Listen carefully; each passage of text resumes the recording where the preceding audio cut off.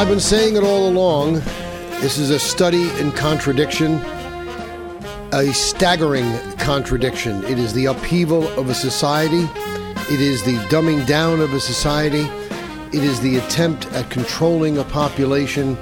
It is all of these things based on so many different events that have taken place that all have one thing in common: removing the will of the people and eroding cultural standards of decency.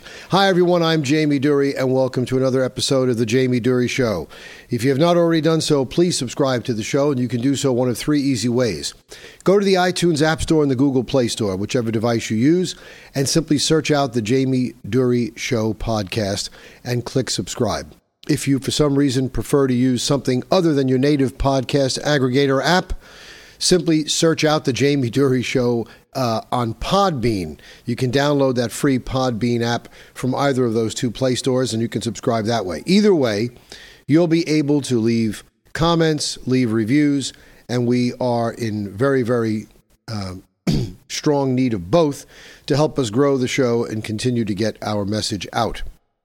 As it is increasingly clear that you can no longer trust the mainstream media, since they're all towing the same line, and they're in cahoots with the powers that be right now, which are responsible for all of the aforementioned maladies that I've just enumerated in my opening.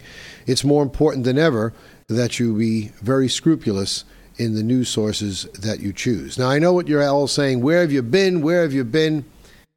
Well, as I've said many times in the past, this podcast is relatively new as podcasts go, and I've made a pretty good effort since July of last year to get it off the ground. Certain points of the year, I have more time to devote to it than others. I do it all myself. And so at this time of year, my other businesses place big demands on me, and one of those businesses requires that I use my voice a lot. And I wasn't feeling good for the past couple of weeks. My voice was kind of hoarse, maybe a little touch of laryngitis, a little cold. And so I needed to save my voice for the other business. But now that most of those obligations are taken care of, I just had to reach out today and comment on a few things that I hope I can put in perspective for you. First and foremost, this elephant in the room, the COVID virus, and the government's response to the COVID virus. It's getting a bit obscene right now. And when I say obscene, it's getting more and more like the action of a totalitarian state, both at the federal level and at the state level, depending on the state that you're in. For instance, here in my home state of New York, the New York legislature is preparing in their upcoming legislative session, which is scheduled for January 5th, to vote on a bill. It's called Bill A-416, that would grant permissions to remove and detain cases, contacts, carriers, or anyone suspected of presenting a, quote, significant threat to public health, and remove them from public life on an indefinite basis. Now, this bill represents a serious risk, according to this article by Kay Smith, written just a few days ago, to the basic liberties of all Americans in the state of New York, including their right to choose whether or not to receive medical treatment and vaccinations related to the thus far undetermined contagious diseases. This bill, if passed, would give the governor of New York and his or her delegates, including but not limited to the commissioner and heads of local health departments, the right to remove and detain any individuals or groups of people through issuing a single order. The orders only have to include the individual's name or reasonably specific description of the individuals or groups. They can hold this person or group of people in a medical facility or any other facility that they deem appropriate. The language, it says here, is purposefully vague. Now, the bill does attempt to state that no one shall be held for more than 60 days, but there is language that allows for court orders to waive this maximum detention time. After 60 days, the court is allowed an additional 90 days to consider the detention of an individual, a cycle that can last indefinitely, per the opinion of the department. Now, this is ridiculous. If you're someone that pisses off someone in the state of New York, they can use this to basically keep you incarcerated in perpetuity. And even if they don't keep you there forever, if you're someone who operates their own business and you're suddenly snatched off the street and locked away for 120 days, do you really think your business is still going to be there when you come back? This is a threat at intimidation. Now, I entitled this episode, A Study in Staggering Contradiction. Now, what is the contradiction? Well, the contradiction is while the New York State Legislature wants you to think that they're acting on your behalf and are concerned with your health by granting themselves this unbelievable authority to incarcerate people based on a whim because they might be sick or they may not have gotten vaccinated and therefore pose a health risk from a virus with a survival rate of 98.3% and a mortality rate of only 1.7%. This same government is perfectly fine having legal shooting galleries in the city of New York for heroin addicts to shoot heroin safely. Now, of course, intravenous drug users pose no health risks or dangers to anyone in society. And, of course, people who rob and steal and murder, I think murder is a pretty disruptive thing to your health. With the new bail reform law, you can't even keep these people in prison. So I have a suggestion. Anyone who was out there potentially incarcerated should this thing pass for posing a vaccination risk, why don't you commit a crime before they get a hold of you and try and leverage that and say you need to be released because, according to bail reform, they can't keep you here. But you follow my logic. With a month left in office, you've got Bill de Blasio opening up the first legal shooting gallery for drug users in this entire country. When you got 4 weeks, most people are just looking to see what they're going to do next, find their new retirement home. But this guy, he just doesn't stop. And he thinks he's done a great job. Overdose prevention centers, quote, are safe and effective way to address the opioid crisis. I'm proud to show cities in this country that after decades of failure, a smarter approach is possible. Yes, the nonprofit-run centers, New York Harm Reduction Educators on East 126th Street in Harlem in Washington Heights, corner project on West 180 Street, open Tuesday. Harlem, we're on Lexington Avenue in the 2-8 precinct back in the 70s for 17 blocks in a row. You had nothing but junkies, heroin addicts, and people in the throes of withdrawal when they couldn't get their drugs. There were 5 overdoses, according to the New York Post, at the East Harlem site that saw 85 users inject drugs with fentanyl, including heroin, and they survived. We have had some overdoses, says Kayleen C., Senior Director of Programs. They survived. Might have been a little better for us if they didn't survive. I mean, look, I'm saying this tongue in cheek, but this is insanity.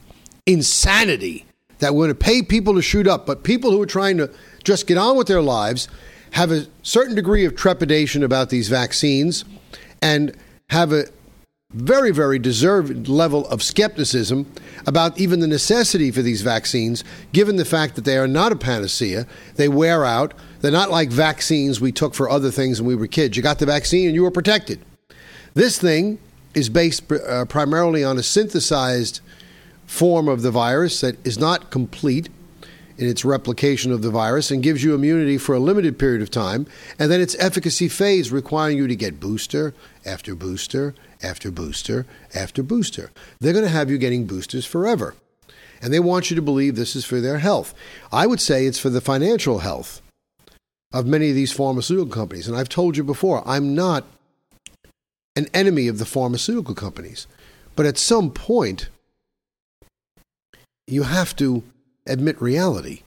Pfizer is making $1,000 a second on these vaccines. That's $60,000 a minute. That's $3.6 million an hour. That's the better part of $85 million a day. Moderna was on the verge of bankruptcy before this vaccine came along.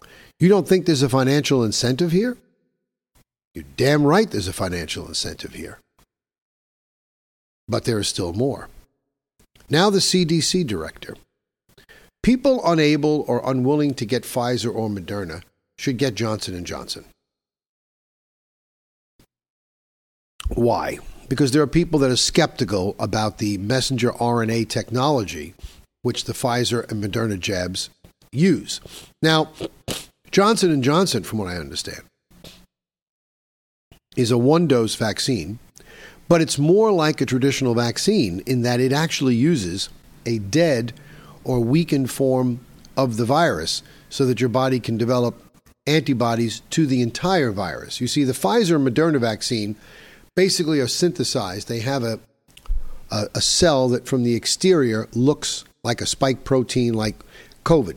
So when they give you the injection, your body develops antibodies to this size and shape virus. And so if you get infected with COVID, you're able to combat it. Doesn't mean you're not going to get COVID, just means you're going to get a more subdued case of it. But it can't really give you 100% protection because it doesn't have the internal part of the virus. The J&J does.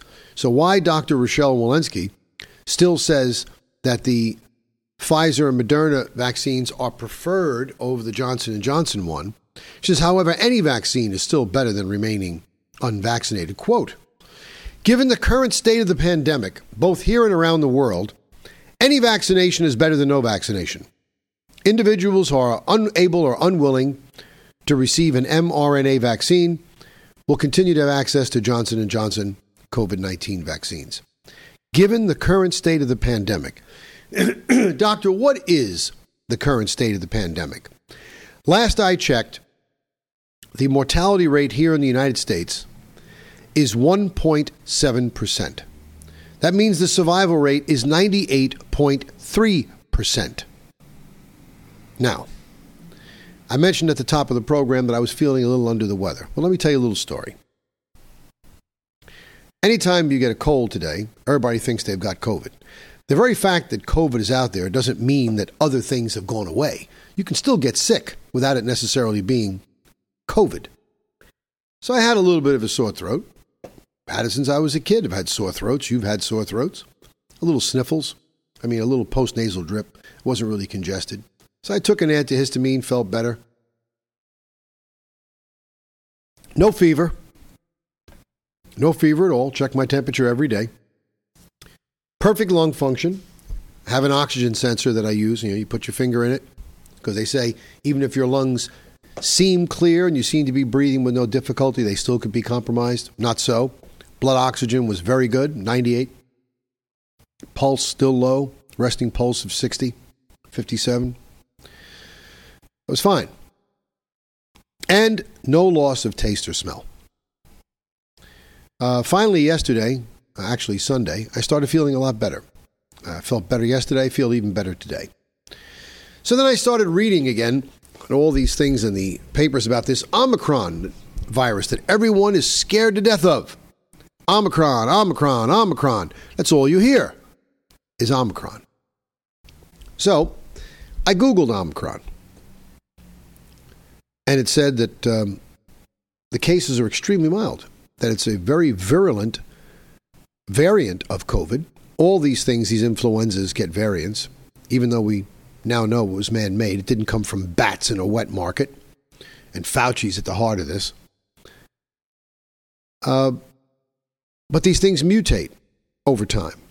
Now, this is the most contagious of the COVID variants. People are worried because cases are exploding, but they're Omicron cases.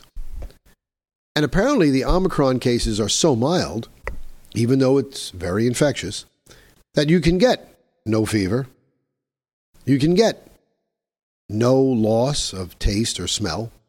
You basically can be almost asymptomatic, just feeling a little tired. Like I was feeling a little tired.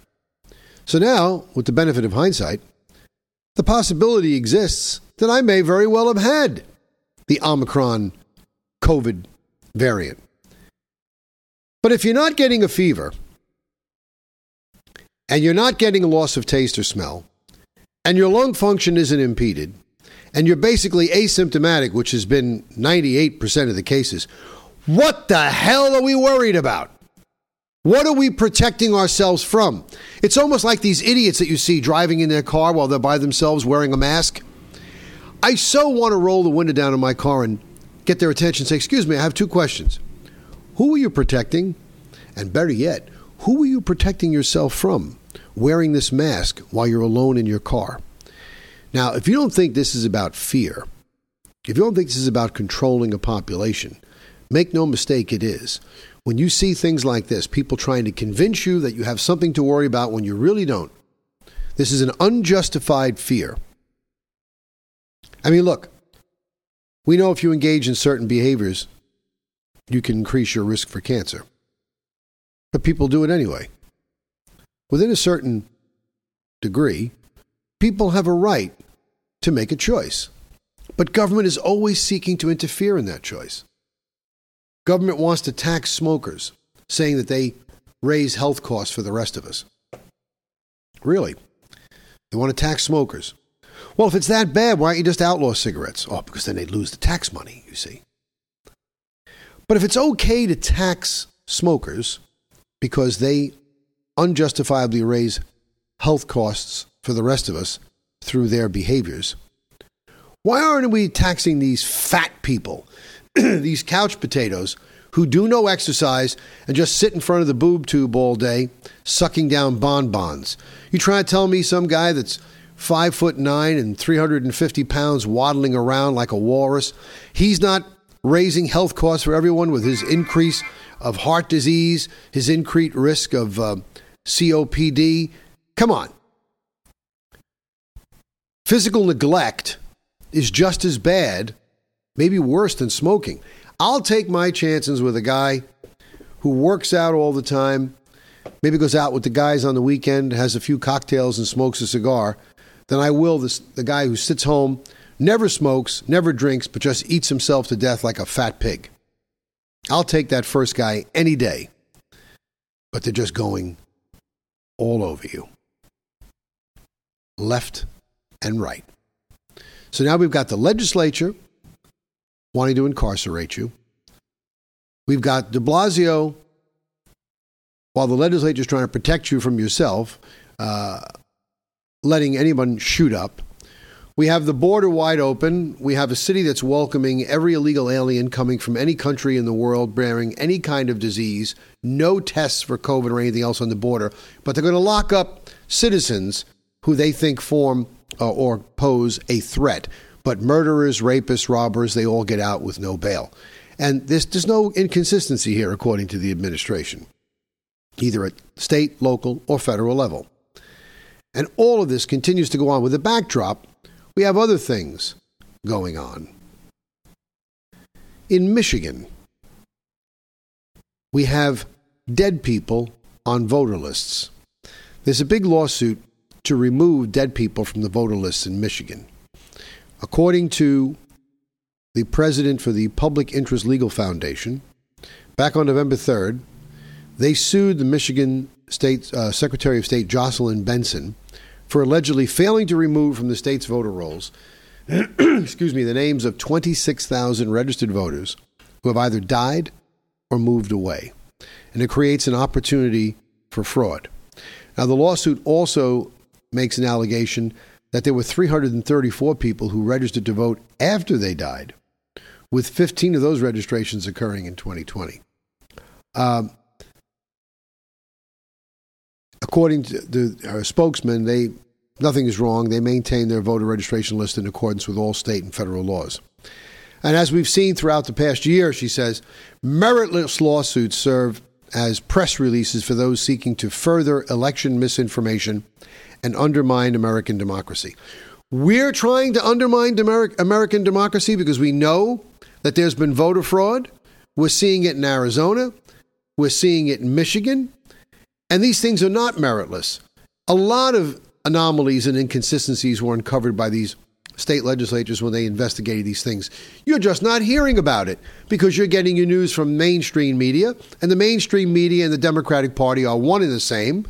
And all of this is designed to deflect.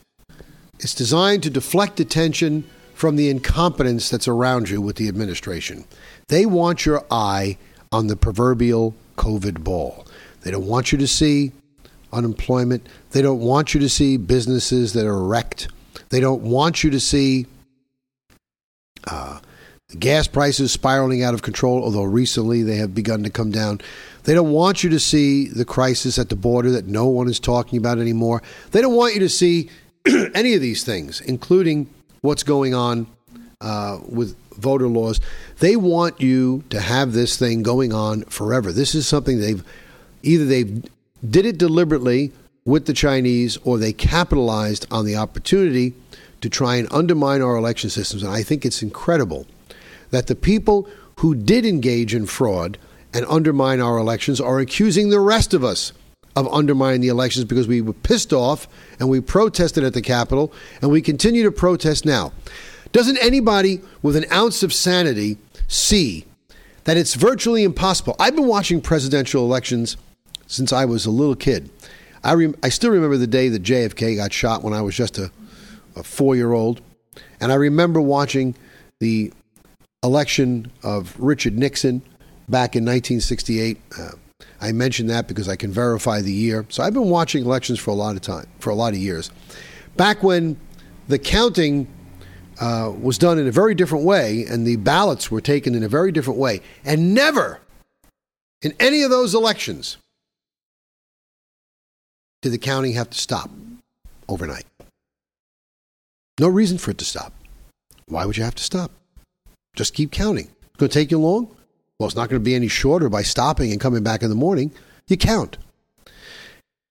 Isn't anyone bothered by the fact that the counting was stopped simultaneously in 6 states, and all of those 6 states where the simultaneous stopping occurred were states where Trump was ahead in every one of them at the time the counting was stopped, and are states where there were all manner of allegations and where the laws were changed by either the governor or the Secretary of State beyond the authority given to them. It's supposed to be changed by the legislature, all based on this COVID nonsense. Nobody could go and vote in person. We all had to vote by mail. We all had to vote online. We all had to vote on different days. Meanwhile, all these same people who were so fearful of voting, so the government told you, were the same people waiting online at Walmart and the A&P and Stop and Shop and ShopRite, shoulder to shoulder, getting things that they need day to day. But the voting, no, can't do that. Can't do that. You're being played, ladies and gentlemen. You're being played in a very, very big way, and it now should become increasingly apparent to everyone exactly what is going on, and it is becoming apparent. Now there are armed militia groups in many states that are intending to rise up if Donald Trump is not reelected in 2024. Now, that's a little premature because we don't know if he's running in 2024. I believe he is, but I believe he's waiting to see what happens in 2022. It's imperative that we take back the Congress in 2022, the Senate and the House. Because as long as we can take back the House and the Senate, if Trump decides to run and gets in, there'll be nobody running these phony impeachment things. But the people who are accusing us and everyone else of undermining the Republic are themselves trying to undermine the Republic. Can't you see that all of this is a recipe to break you out?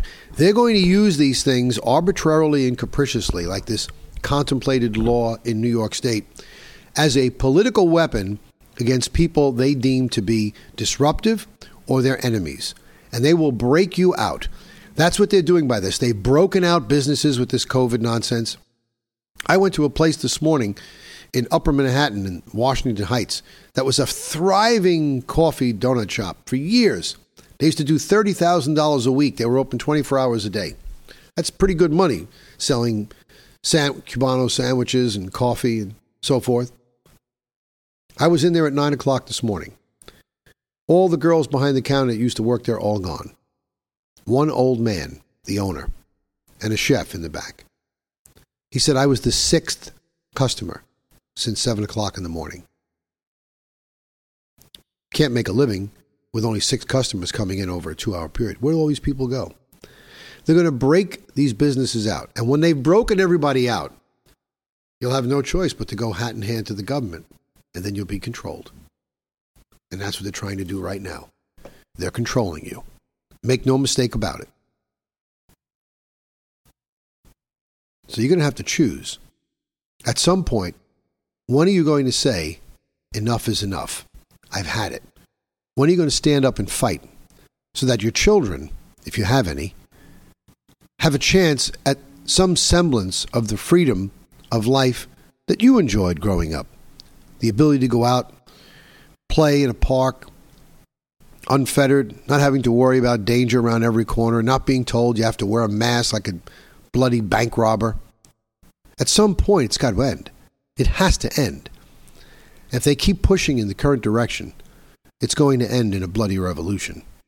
Because people can only be pushed so far. Communism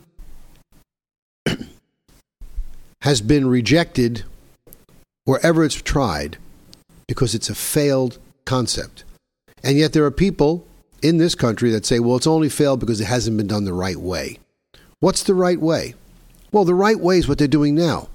This is a new type of communism. See, in the old communism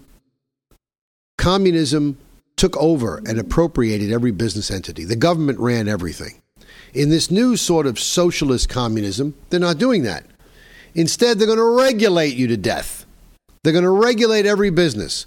And when it fails, they're going to blame it on the ineptitude of the people that ran it and the fundamental ineptitude and infirmities of capitalism as a whole. Not because of government intrusion and suffocating regulation. This is a completely sinister approach that they're employing here. And you better wake up and smell the coffee. Because as Charles M. Russell from Montana in 1926 said, guard, protect, and cherish your land. For there is no afterlife for a place that started out as heaven. For the Jamie Durie Show, I'm Jamie Durie. See you next time.